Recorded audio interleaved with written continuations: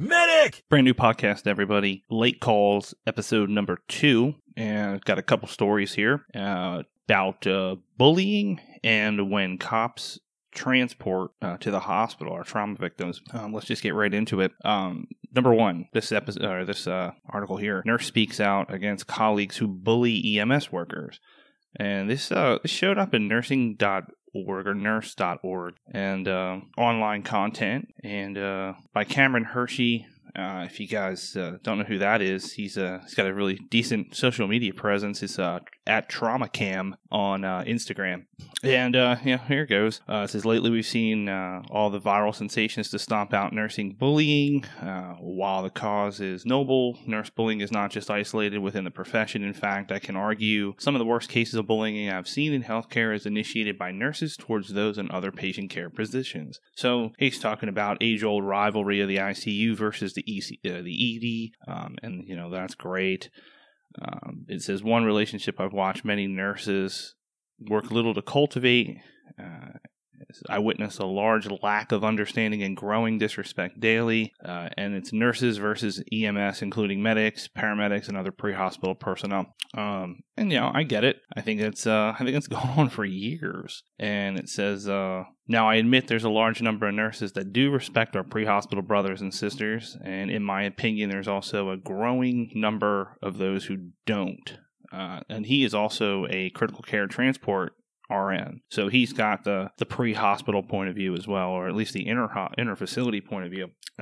It says, I'm not only witnessing this treatment, he's actually experiencing it. And it kind of it goes into saying, there's kind of an unwritten hierarchy in healthcare, and it's a, presumption that those who in pre-hospital care are somehow beneath those that work in the hospital. I would tend to agree with that, but I don't know that I've ever taken that as, I'm being bullied, or that people think I'm beneath them.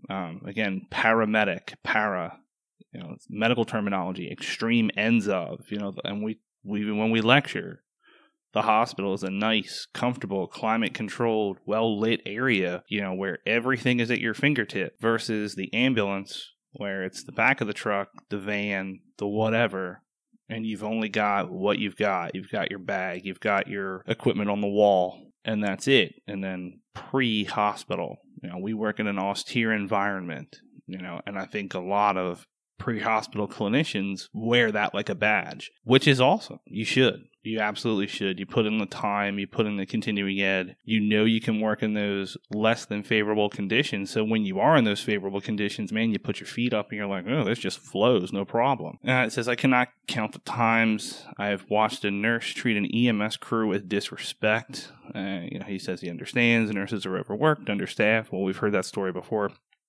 on the EMS side. This really isn't an argument of, who's got it better, EMS or nursing. And then it says, on the other hand, if you've ever imagined completing your work in the back of a 5x8 box barreling down a bumpy highway with limited time, it is what it is. That's our job. It is what it is. And it goes on, talks a couple instances where he's seen it. I've watched nurses scoff at EMS crews for failing to start an IV. They've criticized the dressing or even allow the patient to urinate on themselves. I've had that exchange thousands of times. So you didn't put a line in. I'm like, yeah, just you didn't need it. Okay, no big deal. I'm having maybe a little bit of a more rougher day. You're like, yeah, I don't work for you. I don't work for the hospital. And again, I've never said that maliciously. It's always been like, yeah, I guess you'll have to do some work today. It's not like, wow, I got to get 2 lines in or the nurse will be mad at me. It's never been that, ever, not ever. I've watched nurse practitioners and triage nurses grill paramedics as if they were hiding some bit of information or were purposely avoiding a treatment. I can't think of a time where that's happened at all. Maybe I'm just lucky. I don't know. To me, the advent of electronic bedside PCRs has really, changed the attention span of the RN. There's plenty of times where you used to come in, give a great report. You'd have the nurse's attention, and now it's like, what's her social? And they look them up, and you're trying to be like, yeah, a 65-year-old female, Miss Jenkins, and she started having chest pain about 3 hours ago, worsening over time.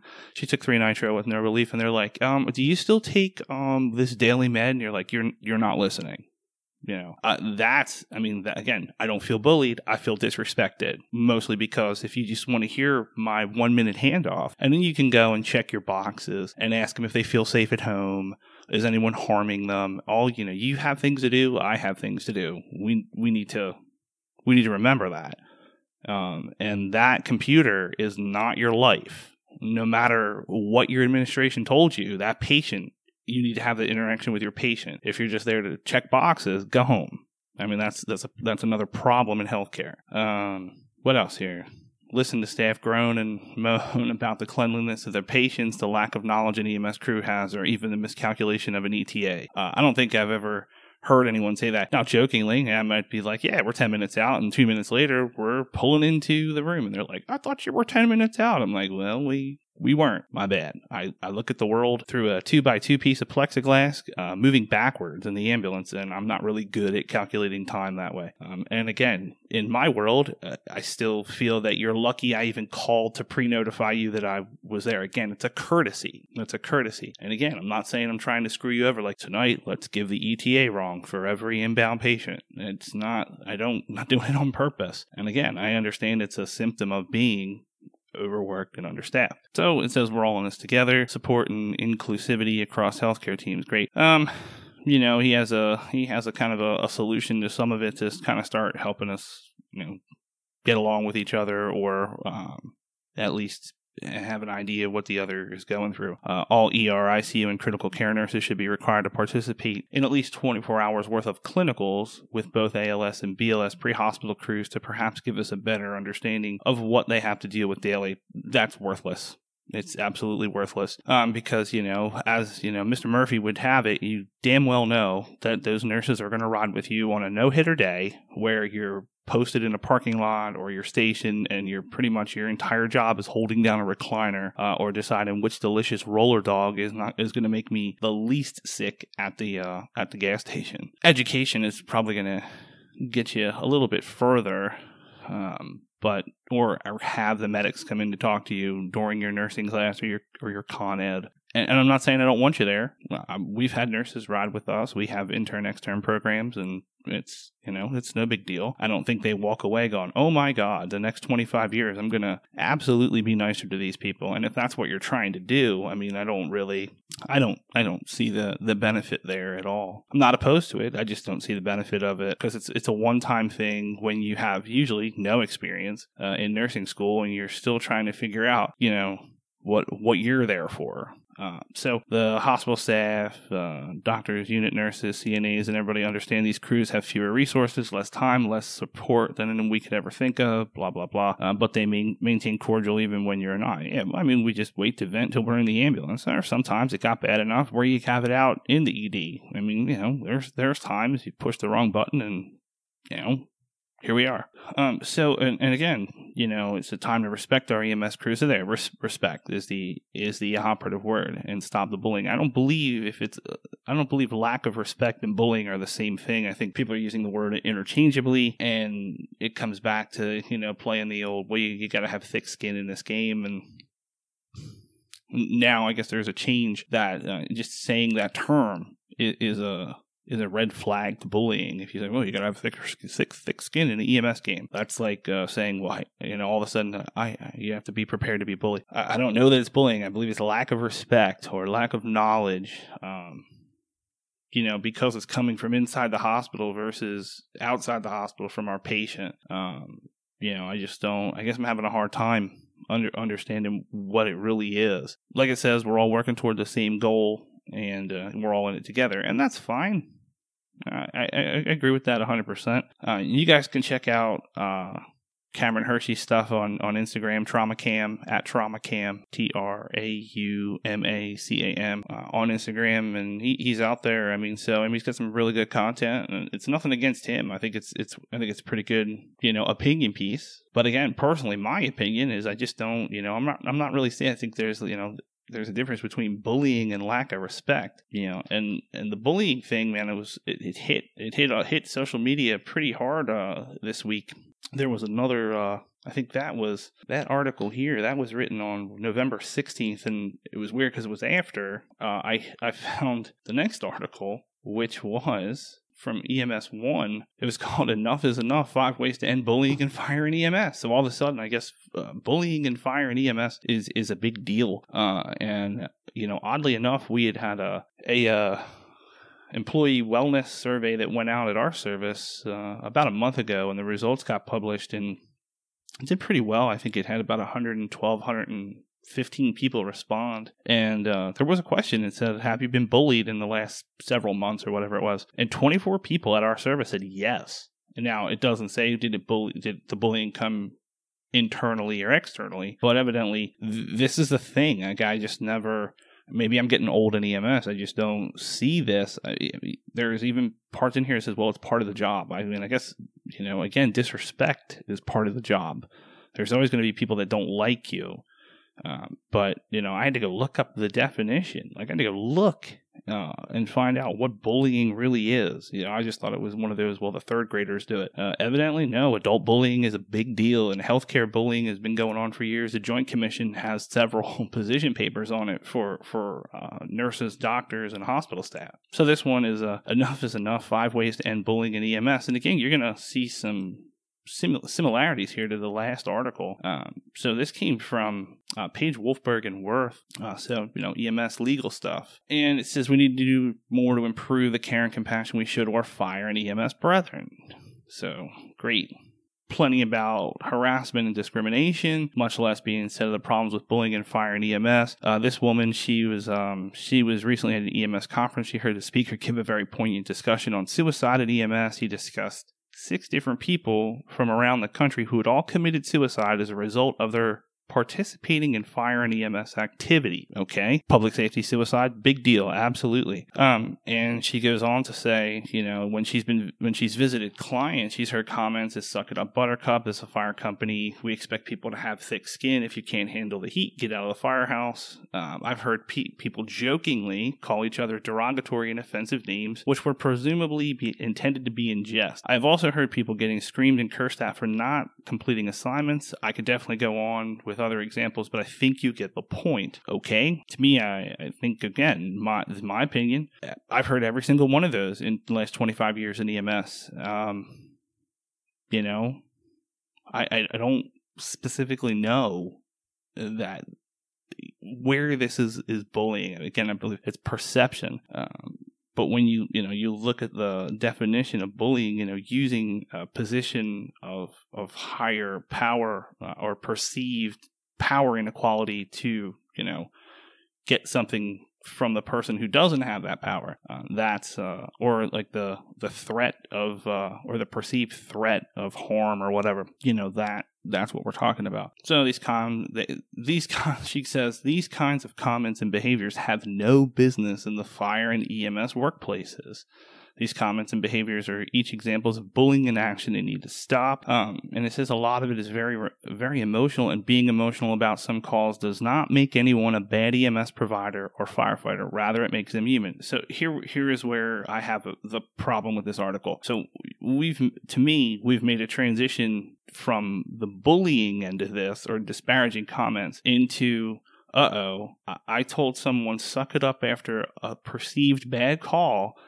And now that person, because of that comment, goes and kills themselves. Well, now it's an absolute legal issue if it comes back that somebody said suck it up. That's not where, we need to go. Okay? This should be nice to people and don't bully because you should be a good person, not because we need to cover your ass if down the road someone remembers me saying to somebody, dude, suck it up. People die, and then they're going to come in, somebody kills himself, and they're like, I remember that time Chris told that guy, suck it up, people kill them, people die all the time. And then all of a sudden I'm the asshole because I bullied, and no, it was because I made a shitty comment because I'm a bad person, and was like, oh, well, I don't know how to deal with it. I don't know what to say, and maybe I'm not really good with my words. So she outlines 5 measures to get rid of bullying or do whatever. It says show care and compassion for your coworkers. Never suggest that your colleagues should suck it up and get a thicker skin. Refer them out to an employee assistance program. Encourage the coworker to use it. Again, this is in context to difficult calls or, perceived bad calls. Never make fun of your coworkers for any reason. I don't even know why you wrote that. I mean, there's not one of you listening who's never goofed off with your partner. Not ever. It's called human nature. You're not going to get away from it. Now, there's absolutely levels from it, and their example is, again, one extreme of it. It's never okay to make fun of your coworkers. What you think is a harmless joke may not be so harmless to the person hearing it. For example, a bigger person knows that he or she is big, and that person may laugh when you joke about their size, but many people just internalize comments, put on a brave face, and no one enjoys being made fun of, regardless of how well they may seem to outwardly take it. I get it, okay?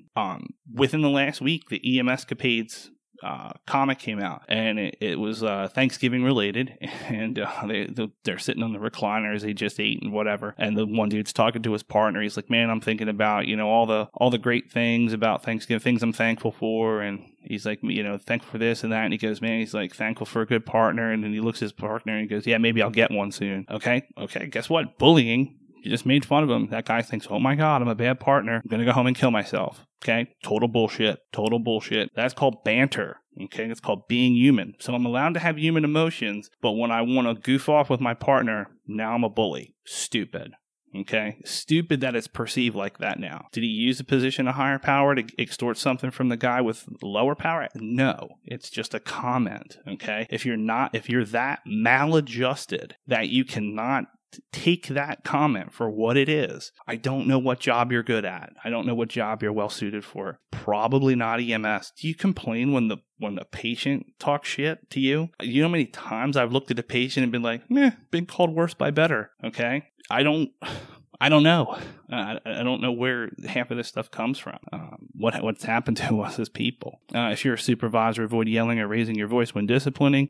Solid advice, it's pretty tempting to yell at people. I like when it says, especially when they continue to repeat bad behavior after you've already counseled them. What do you mean, repeat bad behavior? What's wrong with you? It's called progressive discipline. Verbal, written, second written, final written, bye. Go find another job. It's probably 2 written's too many, if you ask me. Am I a hard ass? No. Again, the punishment needs to fit the crime. So, whatever. If you witness someone getting bullied, get involved, that's fine. If you see somebody, there's level. And again, now if someone is kind of mentor, you watch a training officer mentor one of their trainees, they fucked up on a call and they're being told, rather you not repeat that behavior. Don't let it happen again. You don't need to walk over there and be like, hey, you're being kind of hard on that guy. He just gave sucks and forgot to ventilate the patient for 5 minutes. You're like, oh, well, I'm just going to go back over here. Carry on.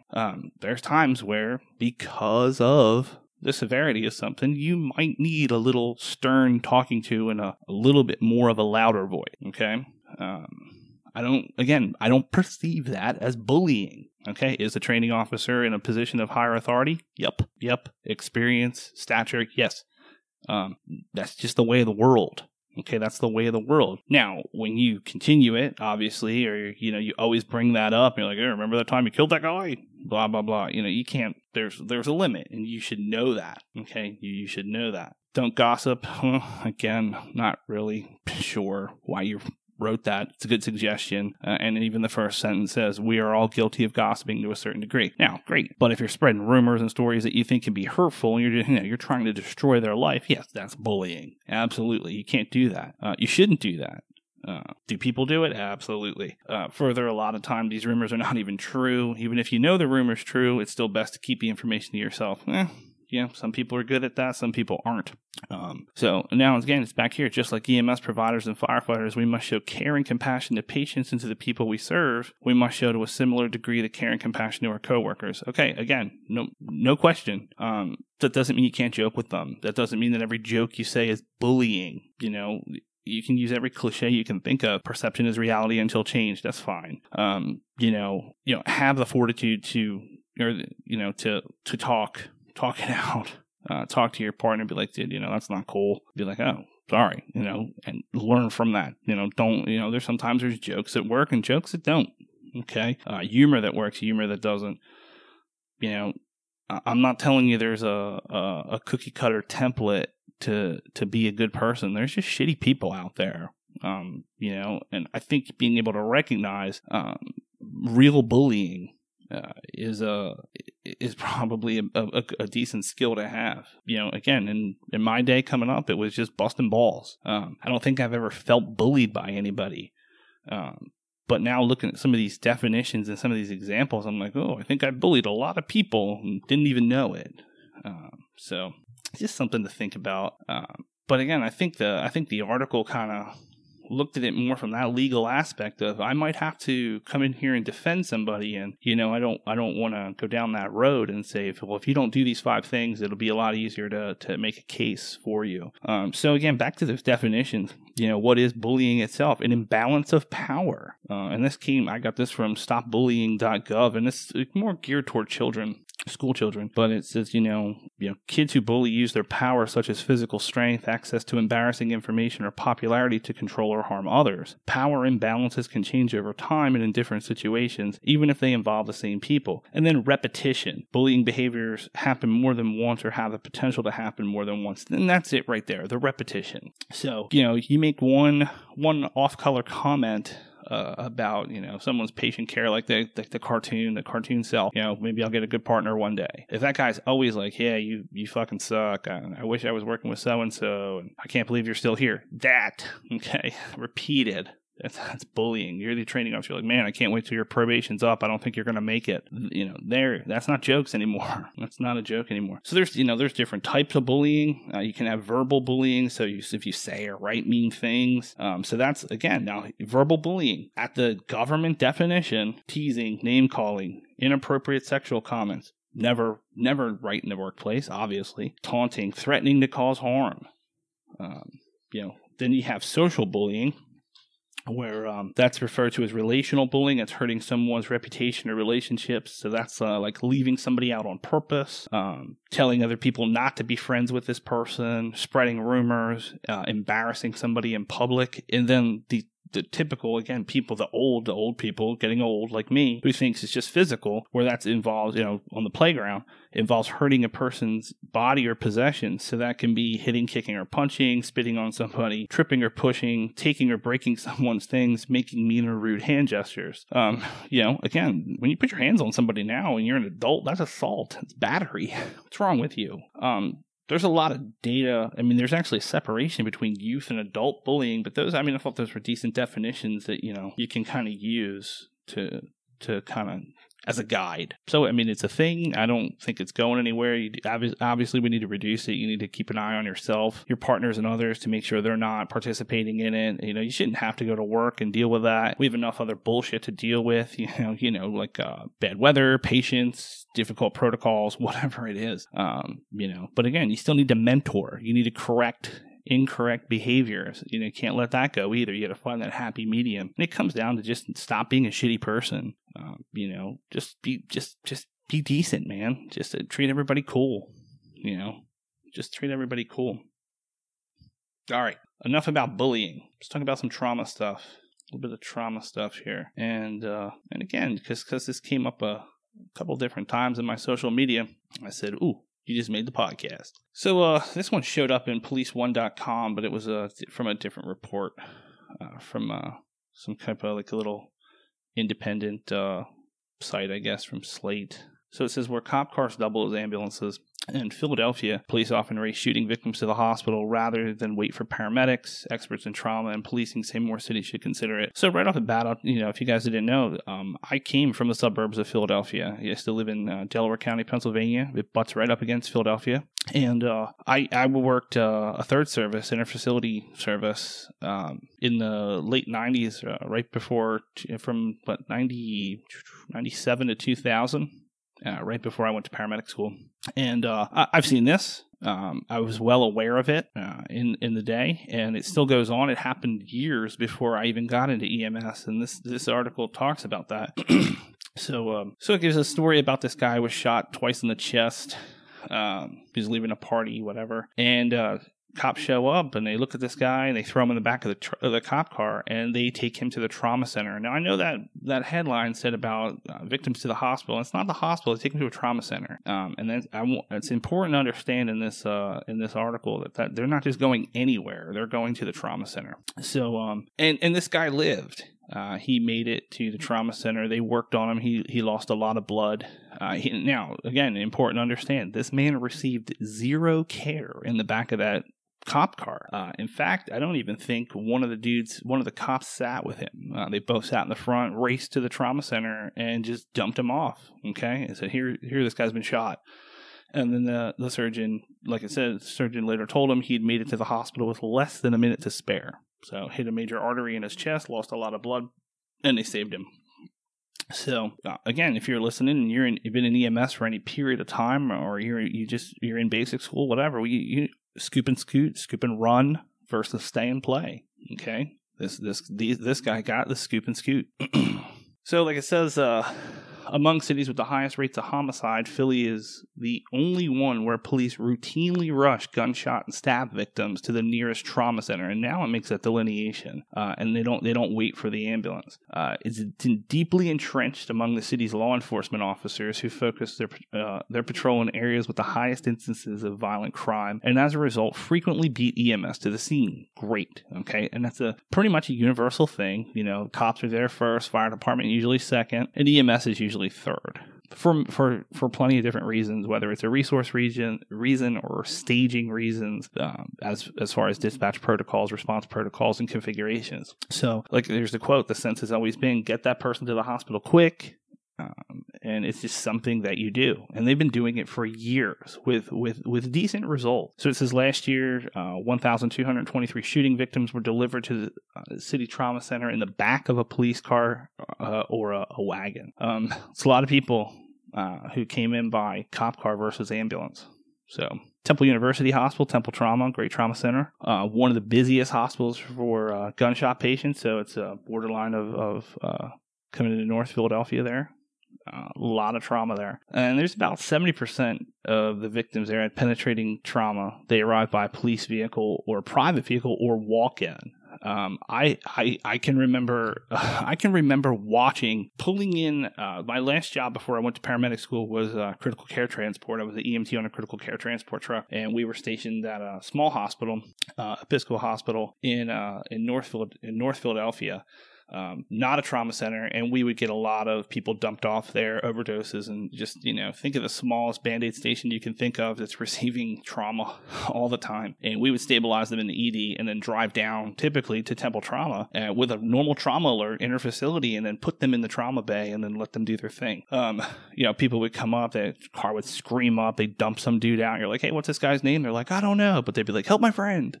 Well, where's he coming from? Under the bridge. Okay. You drag him in there and patch him up and get a couple lines started, put him back in the ambulance, and then drive down to the trauma center. And while we did a transfer, where I was going with that story was one night we did a transfer, and as we dumped somebody off at Temple Trauma, we watched the little corner store across from the ambulance ramp get robbed, and the dude gets shot on the thing, and we walk across the street, pull him across the street into the trauma bay. It was one of the craziest things I've ever seen. And you talk about walk in or arrive by some other way. I mean, it was just our little third service ambulance. We're like, hey, that guy just got shot. And, the dude ran, and we're like, all right, let's go get him. Drag him across the street. And, we didn't even put him in the stretcher. We just picked him up and put him in the trauma bay. We're like, hey, we found this guy outside.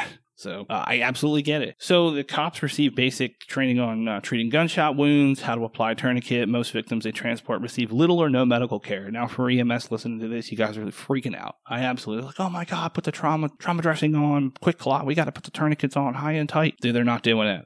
Okay, they're not doing it. You're lucky if they even get direct pressure, because half the time nobody sits in the back with this patient because they're laying on the seat. So, that's the essence of scoop and run. And there's the trauma docs are saying they believe it's saving lives. So now, special to Philadelphia, there are 8 trauma centers. There is literally a trauma center on every corner, and they're all busy. Every single one of them are busy. But just what do we know? What do we know in EMS? Trauma is a surgical disease. get me to the surgeon. Bright lights, cold steel, all those adages you've heard coming up and used throughout the years. They're proving it. They're proving it in Philadelphia. But like I said, they are unique. The cops have taken ownership of it, and like I said, it's been going on for years, and it's accepted. So a lot of you probably think, these cops should stay in their lane. Let me do my job. And it's not meant to that. It's not meant to be that way. It's not a turnkey solution for everybody. And, that should definitely be something to think about. The other thing here is that, we know we've kind of discounted the golden hour, like, it was come up with, they thought it up on a napkin at a bar. We have so much better surgical techniques today. We've extended that out. We still have that platinum 10 minutes. We don't want to stay and play. And that's what they're trying to prove here. They're saying that it's working. Get these patients to a trauma center, get these patients to a surgeon, get these patients to blood, and it's gonna improve outcomes. Now, to me, this guy that's shooting victim, he's like, man, they're my heroes. I'm eternally grateful for them. I think this is also another reason why simple trauma care, like TCCC and TECC, tourniquets and chest seals and hemostatic gauze is pretty crucial for everybody. I mean, again, we all want to do a ton of cool ALS shit. Let's put bilateral IVs in. Let's drill this dude's arm. No, let's, stop the bleeding and get him to the hospital. That's where we need to focus on. But yeah, I mean, they're doing a good job. Long held tradition. Most of these guys can't imagine their jobs without it, and that's awesome. Last year, the cops took 408 gunshot victims to Philadelphia trauma centers. Okay, 408 of them. That's a big deal. Presbyterian, actually, one of the other trauma centers in Philadelphia, they actually put a little drop-off spot for the cop cars, not even for the ambulance. So the cop car can just drive up and get the dude out, get the patient out, and bring him right in. That's kind of cool. So back in 95, they kind of compared the mortality rates of assault victims transported by police versus medics, and they were finding there wasn't really a significant difference in survival. And then a year later, the Philadelphia police actually made it policy that they could drive gunshot and stabbing victims and not wait for EMS. I started in 92. I got my EMT in 96, and this was going on well before that. I started with a transfer service in 97. And I did the critical care in 99 to 2000 before I left for school. So, and we watched it every night, and it worked. I mean, it worked. What else? I mean, it really just kind of goes on to say, hey, it's a good idea. And, it's hard they were trying to say, like, well, let's try this other places. It's kind of hard to catch on. And again, people look at the liability issues, or the other typical, well, why do I have paramedics? And again, we've seen it come up in studies in the past where advanced procedures like ET tubes and IV fluids, so they're helpful in some patients, but in trauma patients, they're probably, again, where time is of the essence, we're wasting time. We're keeping them from the surgeon. We're keeping them from blood. And then not to mention, you want to infuse normal saline and not blood, pasta water, that's just what's it doing, contributing to that trauma triad. You're making them cold, you're making them acidotic, and you're washing out clotting factors. So, not helping. You're not helping. Get them to the hospital. Like I said, everybody wants to do cool ALS shit. Let's get the tube in. Let's drill their bones. Let's do this. Let's do that. If you're not stopping the bleeding and replacing those red cells, and fixing the internal damage. I mean, you got somebody shot in the belly. It's non-compressible hemorrhage. What are you doing by hanging out there? That IV is not stopping that hemorrhage. So you just got to accept it. There's plenty of other calls where we're going to do cool ALS shit. These patients need cool BLS shit. If you want to feel better about yourself, call it cool tactical shit and be like, yeah, I put a tournament on, or yeah, I did wound packing, or yeah, I had to do a crike, emergency airway. Yeah, I get it. I absolutely get it. So they talked about, they have an understanding based on the medical evidence, the goal, the entire public safety enterprise to get the penetrating trauma patients to the nearest trauma center. And again, even the police departments, they don't say hospital, they say trauma center. They're not just going to the closest neighborhood small hospital. They're going to a trauma center. And, there's some room for improvement.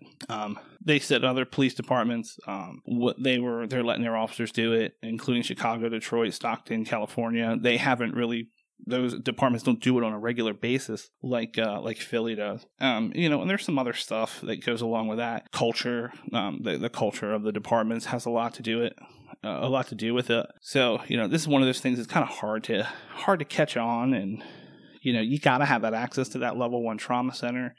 I don't see this like doing it just to do it. You've got to have that stuff in place. I think you need to have a little bit of training. I think me, personally, in a perfect world, I would be training my police officers in TCCC or TECC, treating those causes of preventable battlefield death. I'd have one guy drive, one guy would sit in the back, trying to put direct pressure, trying to make sure those tourniquets are tight, wound pack if needed, chest seal, and definitely notify the hospital some way or the other. Back in, again, old days in Philadelphia, they used to have this thing called the HASTE system, HASTE, hospital, let's see, what was it? Hospital Alert System Tone Encoded. And that thing was awesome because you could listen to it citywide. And, you would be on the medic truck. You'd hear the medic truck. They'd be like, Philly, Medic 8. They'd be like, Medic 8's en route to Hahnemann with a 25-year-old, trauma transport, multiple gunshot wounds, unstable vitals, ETA 10 minutes. And then the dispatcher would say, all units stand by while I haste the hospital. And then they would send out a tone. It would open up an intercom over the intercom at Hahnemann Trauma. And you'd hear that report again, and that would be, now we got pagers, and, the trauma pager goes off. Everything's internal. You don't need that anymore. But it was always cool to listen to. But they got a notification. So if the cops could notify, like, hey, I'm transporting one to Temple. Guy's been shot. That's fine. They know a shooting's coming here by cop car. Don't expect the medics to roll in on a stretcher. But again, with a little extra training, do expect the medics to carry this guy, or the cops to carry this guy in with a tourniquet in place or a chest seal in place. I think that would be very beneficial. You're not taking extra time. You can do that stuff en route. You're moving them toward the surgeon. Beneficial for everybody. So it's gonna require a little bit of changing culture. It's not a turnkey solution. And you know what? I know what I said about Narcan and the cops in episode 1. It's very easy to say, stay in your lane, cops, do cop stuff. I don't do cop stuff when I get out there. But again, it's in context. It's in context. Stop the bleed is a very simple thing to train. Trauma is a surgical disease. Trauma is easy. Stop the bleeding, go to the surgeon, versus learning the pathophysiology of respiratory or CNS depression and the use of opiates and the pharmacodynamics of Narcan. I think it's a little bit different there. I also think that EMS should be the ones who are teaching the cops these Stop the Bleed programs, kind of promote interagency training, get a little bit of better insight into what each agency does, or, how we can help each other. And again, I think it just kind of builds that relationship and, cuts down on the bullying. Not really, but it definitely, I think it would help. I think it's a great program, not just because it's Philadelphia and I came from there, but you've got to have those things in place. Like it says, Philadelphia has 5 adult level 1 trauma centers, all within close proximity, where they were trying to think about doing this in Cleveland. They have just 2, and they're on the opposite sides of town. There's a time and a place for this. It's not a turnkey solution, but if you have the means, it's something to look into. I think it's going to be good for a lot of people, especially people who've been shot or stabbed. The other part of this, though, you have cops driving crazy through the city. But they're good at it because they do it every day. The article also talks about some of the legalities of it. Worried that they'd be sued. Some places are worried they'd be sued for not giving good pre-hospital care. And there were 2 issues in Philadelphia where family members were like, hey, if they would have had an ambulance, they might not have died. And I think they were both settled out of court. But, it's just something to think about. And I thought it was a good article. It popped up a couple times. It garnered some discussion, and every discussion on the different boards, whether it was a tactical medicine page, EMS page, cop page, it was all the same thing. It was like, well, stay in your lane. And I think versus some people like, I think it's a good idea. And then there were plenty of cops who were like, yeah, I've done this 100 times. Not all Philadelphia cops and not all the trauma centers. But again, it's, move toward definitive care. There's no reason to watch somebody lay there and bleed. Some simple training, some simple equipment. I think we should definitely be pushing for trauma kits, like real trauma kits, in every cop car along with the training. We've had plenty of cops put tourniquets on. We've even had a cop. We had a cop maybe 2 years ago now in the summer. He did. I don't think he knew he did it, or maybe he did. He wound packed a stab wound, a severe stab wound, and I'm pretty sure saved this kid's life. I'm pretty sure that he saved this kid's life. I looked at our tourniquets at our service. Most of them are applied by cops, not by EMS, because again, it was done before we get there because they're typically there first. Like I said, police first and then fire and then us. We're usually, unless it happened right in front of us or we were first, we're just rechecking them, making sure they're tight and the bleeding stops. So a couple things to think about, and as always, I appreciate you guys listening, and we're on YouTube now. I've seen some of the videos get some views there, some subscribers, so stop by, subscribe. You guys can check out the link at the bottom of the show notes here. If you guys head over there, subscribe. And right now it's just video versions of the podcast itself. And pretty soon there's going to be some different presentations on there, kind of like mini Con Ed type things. What else? Instagram, Facebook, we're everywhere, Twitter. So if you guys want to go find us, just search Medic-Up Podcast in your browser and it'll find us somewhere. And you click like, subscribe, you tell your friends. I keep making content. We talk, things are cool, you learn, I learn, and we get better out there. So, guys, thanks for listening, and we'll see you all next week.